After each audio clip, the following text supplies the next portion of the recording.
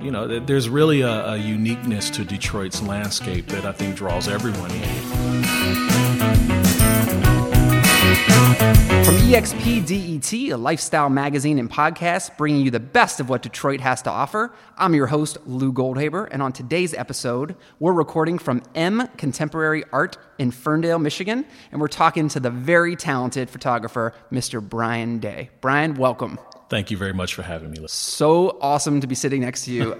Sitting in this amazing gallery looking at your work. First off, thank you for doing this. We always thank every guest before we get started for taking the time to do this, so really appreciate it. Thank you. It's a privilege. So this new series, A Moment Away, is just unbelievably beautiful. And as I mentioned, EXP is a huge fan. We have many of your pieces within our buildings across the city of Detroit. So congratulations on all your success. Thank you. Thank you so much. So let's start at the beginning. Sure. All right. Let's tell the audience where your passion for photography got started. When and where did you pick up the camera? So when I was a kid, my dad was a photographer, and he was sort of a casual hobby photographer. He would take film photographs of family members, pictures on the street, and things like that. And I always had sort of a distant interest in his camera, although I didn't really touch it much because it was one of Dad's precious possessions. But anyway, as I got older, in 2008, I took a job. I left the automotive industry and got into healthcare. And one of my colleagues at my new job had some interesting pictures up in his cubicle of Detroit. So that led to a conversation, which led to him inviting me out with him to take pictures of the train station, no less, in the city. So I bought a camera and I kind of took it up from there, and it slowly grew into a passion for me. And so ever since then, I've been pretty serious about it. So Dad's camera, you finally just got the courage to kind of pick it up and take it for a run? Yeah. So why the train station? Why was that the first building? Well, as a kid, we used to go to the train station to pick up family members that came into town, and also sometimes just to see the trains. And this was before it closed in the mid-'80s. So, I had memories of it as a child, being this sort of busy place and so much going on. But I always wanted to explore it, and I couldn't as a child. So as I got older and had that opportunity, of course, it was one of the first things that I was thinking, well, if I'm able to explore it, then I would love to. So are you self-taught? Did you ever take any classes? I mean, your stuff is amazing. So how did you learn how to do this? Self-taught. I haven't taken any classes, but I am a technical person by trade. So my profession is in computers, and I'm kind of I'm a reader and sort of a semi-technical person. So I just kind of geeked out on the whole idea of making and creating photographs, composition, and things like that, and read a bunch of books and did a lot of experimentation, and there was a lot of failure involved in that. Okay, so. As with most passions, there's successes and failures. Right. So let me ask you this question, being to tech out for a minute, if you don't mind. Mm-hmm. So are you always been digital? Do you do film? I mean, are you play with both? What is your... So when I started, it was 2008, and I obviously started with a digital camera since I was brand new. So I went with digital for many, many years, over the last 10 or 11 years. But within the last 2 years, I've sort of gone backwards to film. And right now I'm shooting large format 4x5 film, black and white film, which I developed myself at home. So it's a very involved process. The old pictures of a photographer getting under the black blanket to make pictures, and then being sort of in the laboratory at home, so to speak, developing the negatives. It's a really interesting process, and I wish I'd started with film, but it's really nice to circle back to the craftsmanship of producing an image from scratch. So I'm enjoying it. So for most people who maybe don't know you or know your background, this is the greatest side hustle ever, because you have a day job, right? Yeah. I mean, and you've been pretty successful at the photography thing too. How are you balancing both of those? Well, so my wife and I have been married for 21 years. Congratulations. But we don't have children. So when I'm not at work, I've got some free time. My wife teaches ballet, and so she's busy herself. So I have some free time to sort of get out and make pictures, in my spare time. Very cool. So let's talk about your work. It's very unique. I mean, kind of people know when they see your stuff, whether or not it was, the Detroit from Above series or this current series we're looking at here today. Where's the inspiration come for these, very specific types of work that you do? Well, of course, being born and raised in Detroit, I've got some perspective of, growing up as a child and seeing different areas of the city. from the childhood perspective. And then once I got older, obviously wanting to explore parts of the city that I hadn't seen before. But, a lot of my inspiration comes from areas that aren't even photography. I had a deep interest in film as a kid, so I really loved the old black and white film noir movies from back in the day, and some of the directors like Akira Kurosawa, who made these really moody films back in the day. And I think that sort of influenced my approach to photography. But then even with photography, a couple of photographers that have always interested me, Henri Cartier-Bresson is one of the most famous street photographers who was known for something called the decisive moment.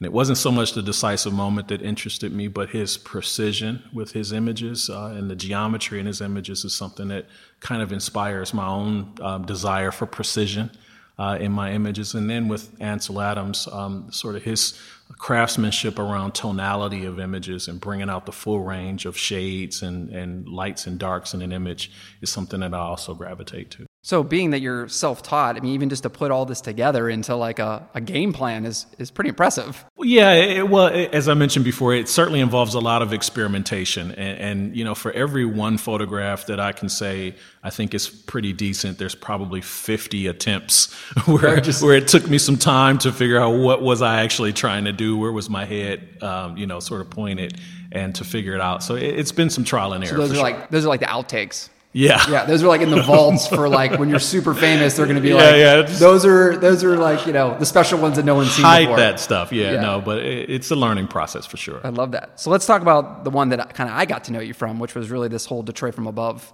series, which I really think in town puts you on the map. Everybody knows that. They talk about it. Those images have become somewhat iconic. Where did that series come from? Well, riding around the city from childhood to adulthood, you see everything from ground level. And I think everyone who comes to Detroit is fascinated by the architecture, the Art Deco buildings, the contemporary buildings. There's really a uniqueness to Detroit's landscape that I think draws everyone in. When I was able to take advantage of using a drone for aerial photography, that was one of the first things that I thought might be cool to try to experiment with, was how do you take that love for architecture at the ground level and literally turn it on its head? And so that led to trying to find these somewhat abstract compositions, again, leveraging that sort of desire for precision and tonality, but from a completely different angle. And so there were some months of, again, experimentation where I wasn't sure how I wanted to approach it.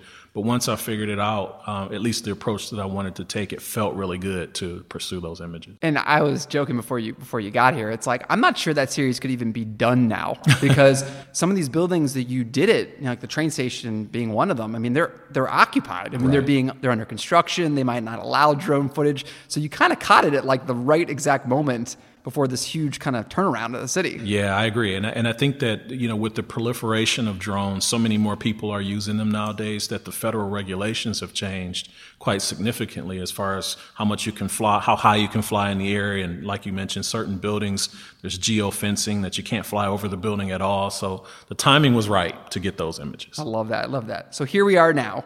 You got this new series, A Moments Away, at M Contemporary Art here in Ferndale. In basically all directions, as I'm sitting here right now, I'm seeing this new series, which is really, really cool. So talk to me about this as an artist. This is like the culmination, right? You do this whole series, you get them printed up. Here they are, covering the walls here. How does it feel to you as an artist to kind of see that come to fruition? It's always surreal to me because, as you create the images, when you're standing there in front of the scene and behind the camera, you're not necessarily thinking, oh, this is going to be on a gallery on a wall somewhere. You're just trying to make the best image that you can make. But over time, the images start to form a theme. The body of work starts to form a theme. But still, those images more or less are sitting on a hard drive somewhere or way out of public consumption. And it's been really interesting to work with a gallery like M Contemporary Art here, which, the gallery owner has a great eye for things that resonate emotionally. And I've learned in working in that partnership with the gallery kind of how to help edit my work and produce series of work that I think are cohesive. And so, but to see the work on the wall, it's humbling, first and foremost, that someone would consume their real estate to put my work on the wall. But it's also pretty cool just to see things as sort of a finished product that is no longer really mine anymore, but now it's for public consumption. So what's it feel like to go into someone's home or business and you see it up on the wall? Is that even more like... Yeah, that's surreal? Sort of an out-of-body experience. Like, why, I can't believe that a person appreciated my work that much to spend money on it or to put it in, a cherished place in their home. That's really surreal and humbling to me. So all your pieces are so unique. I'm sure you've taken thousands of, as you mentioned, ones that never see the light of day or ones that make it to a wall like this.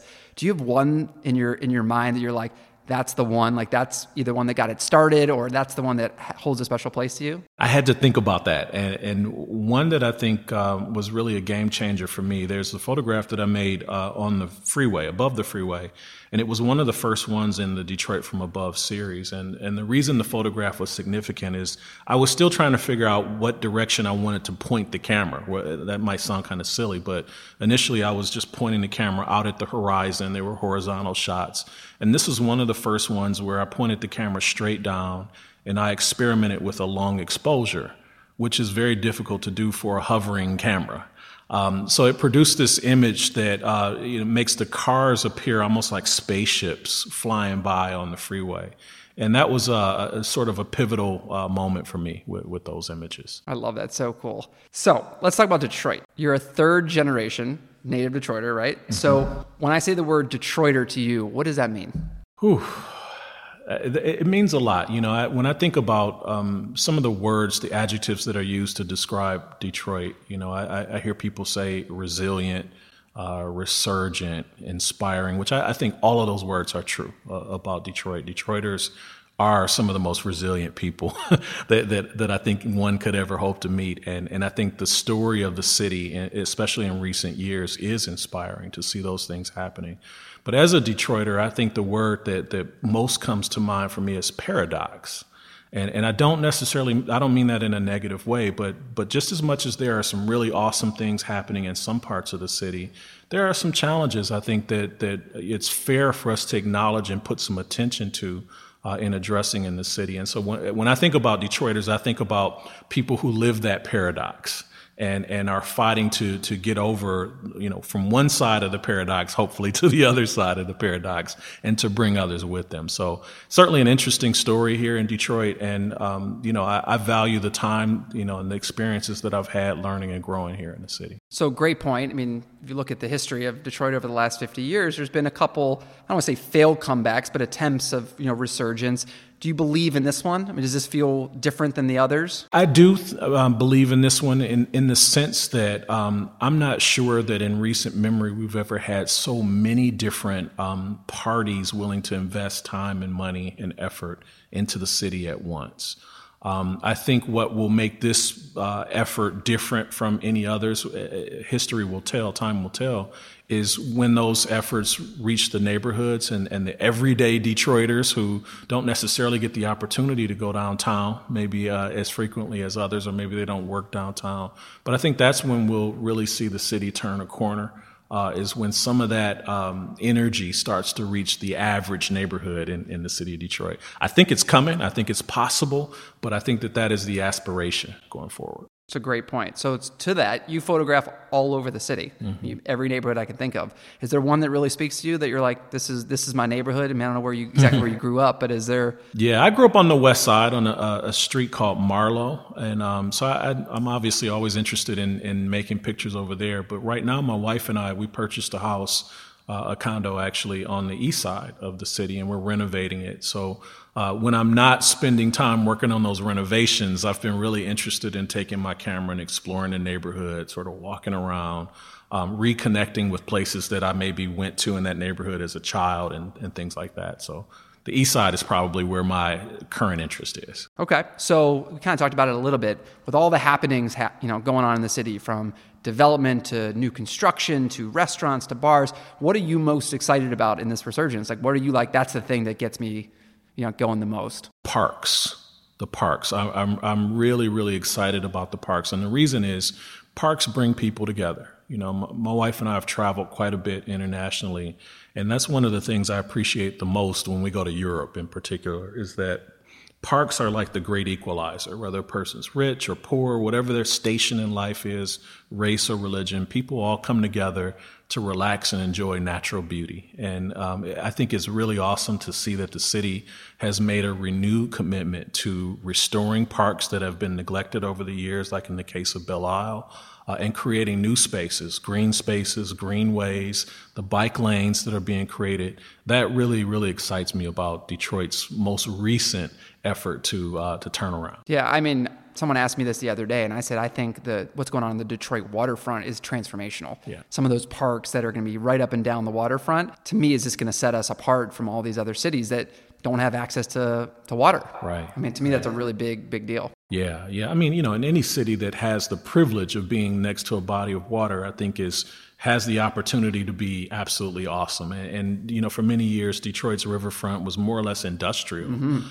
which was always a shame because, we would go and look at the Canada side and, wish that the Detroit side, had a nice walking riverfront and things like that. And now, I'm sure that the Canadians look at the Detroit side with some jealousy at some of the efforts that are going on. So you had Windsor envy. Yeah. Exactly. It was an actual condition. It was a real thing. I agree. So it's definitely cool to see that the riverfront, among many other places, has started to get that love in the recent years. So we talked about this somewhat being the photography thing being a side hustle. You do have a full-time job. You're working at Henry Ford, doing some amazing work there. Talk to me about how that feels to see their commitment to the city, just from the Ford side of things, the whole enterprise of companies, the train station, Corktown. Is that just so exciting for you? Yeah, and I have an interesting connection to Ford. So my dad worked for Ford Motor Company for 30 years. His first job was in the Wixom Assembly Plant, building Lincoln Town Cars and Continentals. Both of my parents at one point worked for Henry Ford Health System, which is where I work now. As a child, anytime I had a sprained ankle or a busted lip or anything that happened as a boy growing up, I was in Henry Ford Hospital. And so now as an adult, having the opportunity to work for Henry Ford and see some of the things that they're trying to do in the community and the commitment to health and wellness and well-being, especially in an area where there are many people who are underserved and don't have insurance or don't have access to care as much as others do. Henry Ford's commitment is really impressive to me. And as you mentioned, sort of the extension to the Ford family with the train station and the efforts to sort of build up that area over in Corktown, I think is really awesome because they didn't have to choose that spot to invest almost $1 billion in, and the jobs that could be created for that, but also the interest that it creates in the neighborhood, I think is really, really awesome. Not to mention what Ford is actually trying to do in that area is really build up the notion of mobility of the future. And so things like self-driving cars, and connectivity for people and making it easier for people to get around in some of these sort of futuristic, non-traditional ways is really fascinating to see. So you're going to take a post-train station photograph? I would love to. And I think it'll be interesting to see what mode of transportation evolves from the train station. I know that a number of folks have seen the self-driving cars downtown, but I can almost see that building becomes sort of a hub of futuristic transportation down the line. Super cool. So let's talk about what's next. The public wants to know. I mean, you got this amazing series up on the wall now. What's the next? Well, after having an exhibition like this, sometimes there's just sort of abject confusion. Like, I don't know what I should do next after that. You're having a photography crisis? Yeah, maybe I should just sit down for a little while and not do anything. But I think, as I mentioned at the outset, one thing that has characterized some of my photography over the last 10 or 11 years has been an attempt at precision. So I like to try to make these images that are visually precise. And so I think maybe the next thing for me is to challenge myself to look at more ethereal and imperfect ways of making photographs. I'm interested in Japanese wabi-sabi, sort of the art of the imperfect and impermanent. And it's something that I honestly struggle with because I want lines to be straight and, things to be just so. So I think that'll be an interesting challenge for me to try to sort out how to make something creative that goes against my inherent desire to make things sort of perfect. Okay, you heard it here first. Japanese wabi-sabi, or whatever that was called, from Mr. Brian Day. It might be the next series that hits these walls. We'll see. All right, so this is my favorite part of every podcast, the lightning round. Okay. Are you ready? I hope so. We're gonna fire a few questions at you and see what you say. All right. All right, here we go. Question 1. Favorite Detroit icon that symbolizes the city? Got to be the Joe Louis fist. I mean, it's hard not to look at the fist as something that represents the fight in the city and just the grit of the city of Detroit. I like it. All right, favorite place you've ever taken a photograph? Belle Isle, and for a number of reasons. Belle Isle is a beautiful park, but the view of the city is also awesome. Do you like being photographed yourself? I do not. It feels very awkward, which is, I know, an oxymoron, but it does. When you're out with friends, do they force you to be the photographer? They used to, but now everyone sort of feels like I take so many pictures that if I take the picture, they'll never see it. So they ask me to take the picture, but with someone else's camera so that they can have it right away. I love it. Favorite Detroit restaurant? Baker's Keyboard Lounge at 8 Mile and Livernois. Definitely my favorite. Favorite Detroit spot nobody knows about? So La Dolce Vita is a little bit obscure, but that's one of my favorite places to go and eat and hang out. It's in the Palmer Woods area off of Woodward. I've been there. Good spot. So one night out in the D, where are you heading? To the riverfront, of course. Maybe a nice dinner. There's a number of bars that are great places to get drinks. I love a good old-fashioned. And the Candy Bar is a pretty nice place to go get an old-fashioned right now. But so Candy Bar at the Siren Hotel? Yeah, absolutely. Good spot. Yeah, San Morello, someone mentioned that earlier. We went there a couple weeks ago and just absolutely fell in love with the food and the service. There's so many places to see and enjoy, but Campus Martius, walking around Campus Martius and then going to the riverfront, I think is a perfect night out. All right, top 3. Let's go back to the restaurants for a second. Your top 3. Because I know we gave you one shop, and most people, they need like 1 or 2 or 3. So your top 3 spots you like to go to? Top 3 spots. So my current, aside from Baker's, La Lanterna is a really nice place. It's over by Capitol Park. Thank you. That's actually in one of our buildings. Is it really? That's in the outlet. So thank you for that. Appreciate that. I love La Lanterna. We go there way too much. But also Park in Campus Martius is another favorite. And a friend of mine opened a place called Besa. Sure, in the Vinton building. Yeah. Great spot. That's another nice spot to go out and eat. Awesome. All right. Well, you heard it first here. That was the lightning round with Brian Day. All the hot spots he likes to go to. So, Brian, from our audience at EXP, thank you. It's been such a pleasure to have you on the show. You're doing such incredible work, making beautiful imagery of what I believe is a great American city. So, thank you so much for everything you're doing. Thank you so much for having me. I truly appreciate it. For more information on all the incredible work Brian is doing, check out his photos at www.brianday.org. You can also check out this amazing exhibition at this very cool gallery, M Contemporary Art, at 205 East 9 Mile Road in Ferndale, Michigan, or you can check him out online at mcontemporaryart.com. Thanks, everyone, for tuning into this episode of the EXP DET podcast. Please make sure to write us a review and provide us some comments and feedback. If you want to read more about the amazing people shaping Detroit, check out expdet.com, or you can follow us on Instagram or Facebook.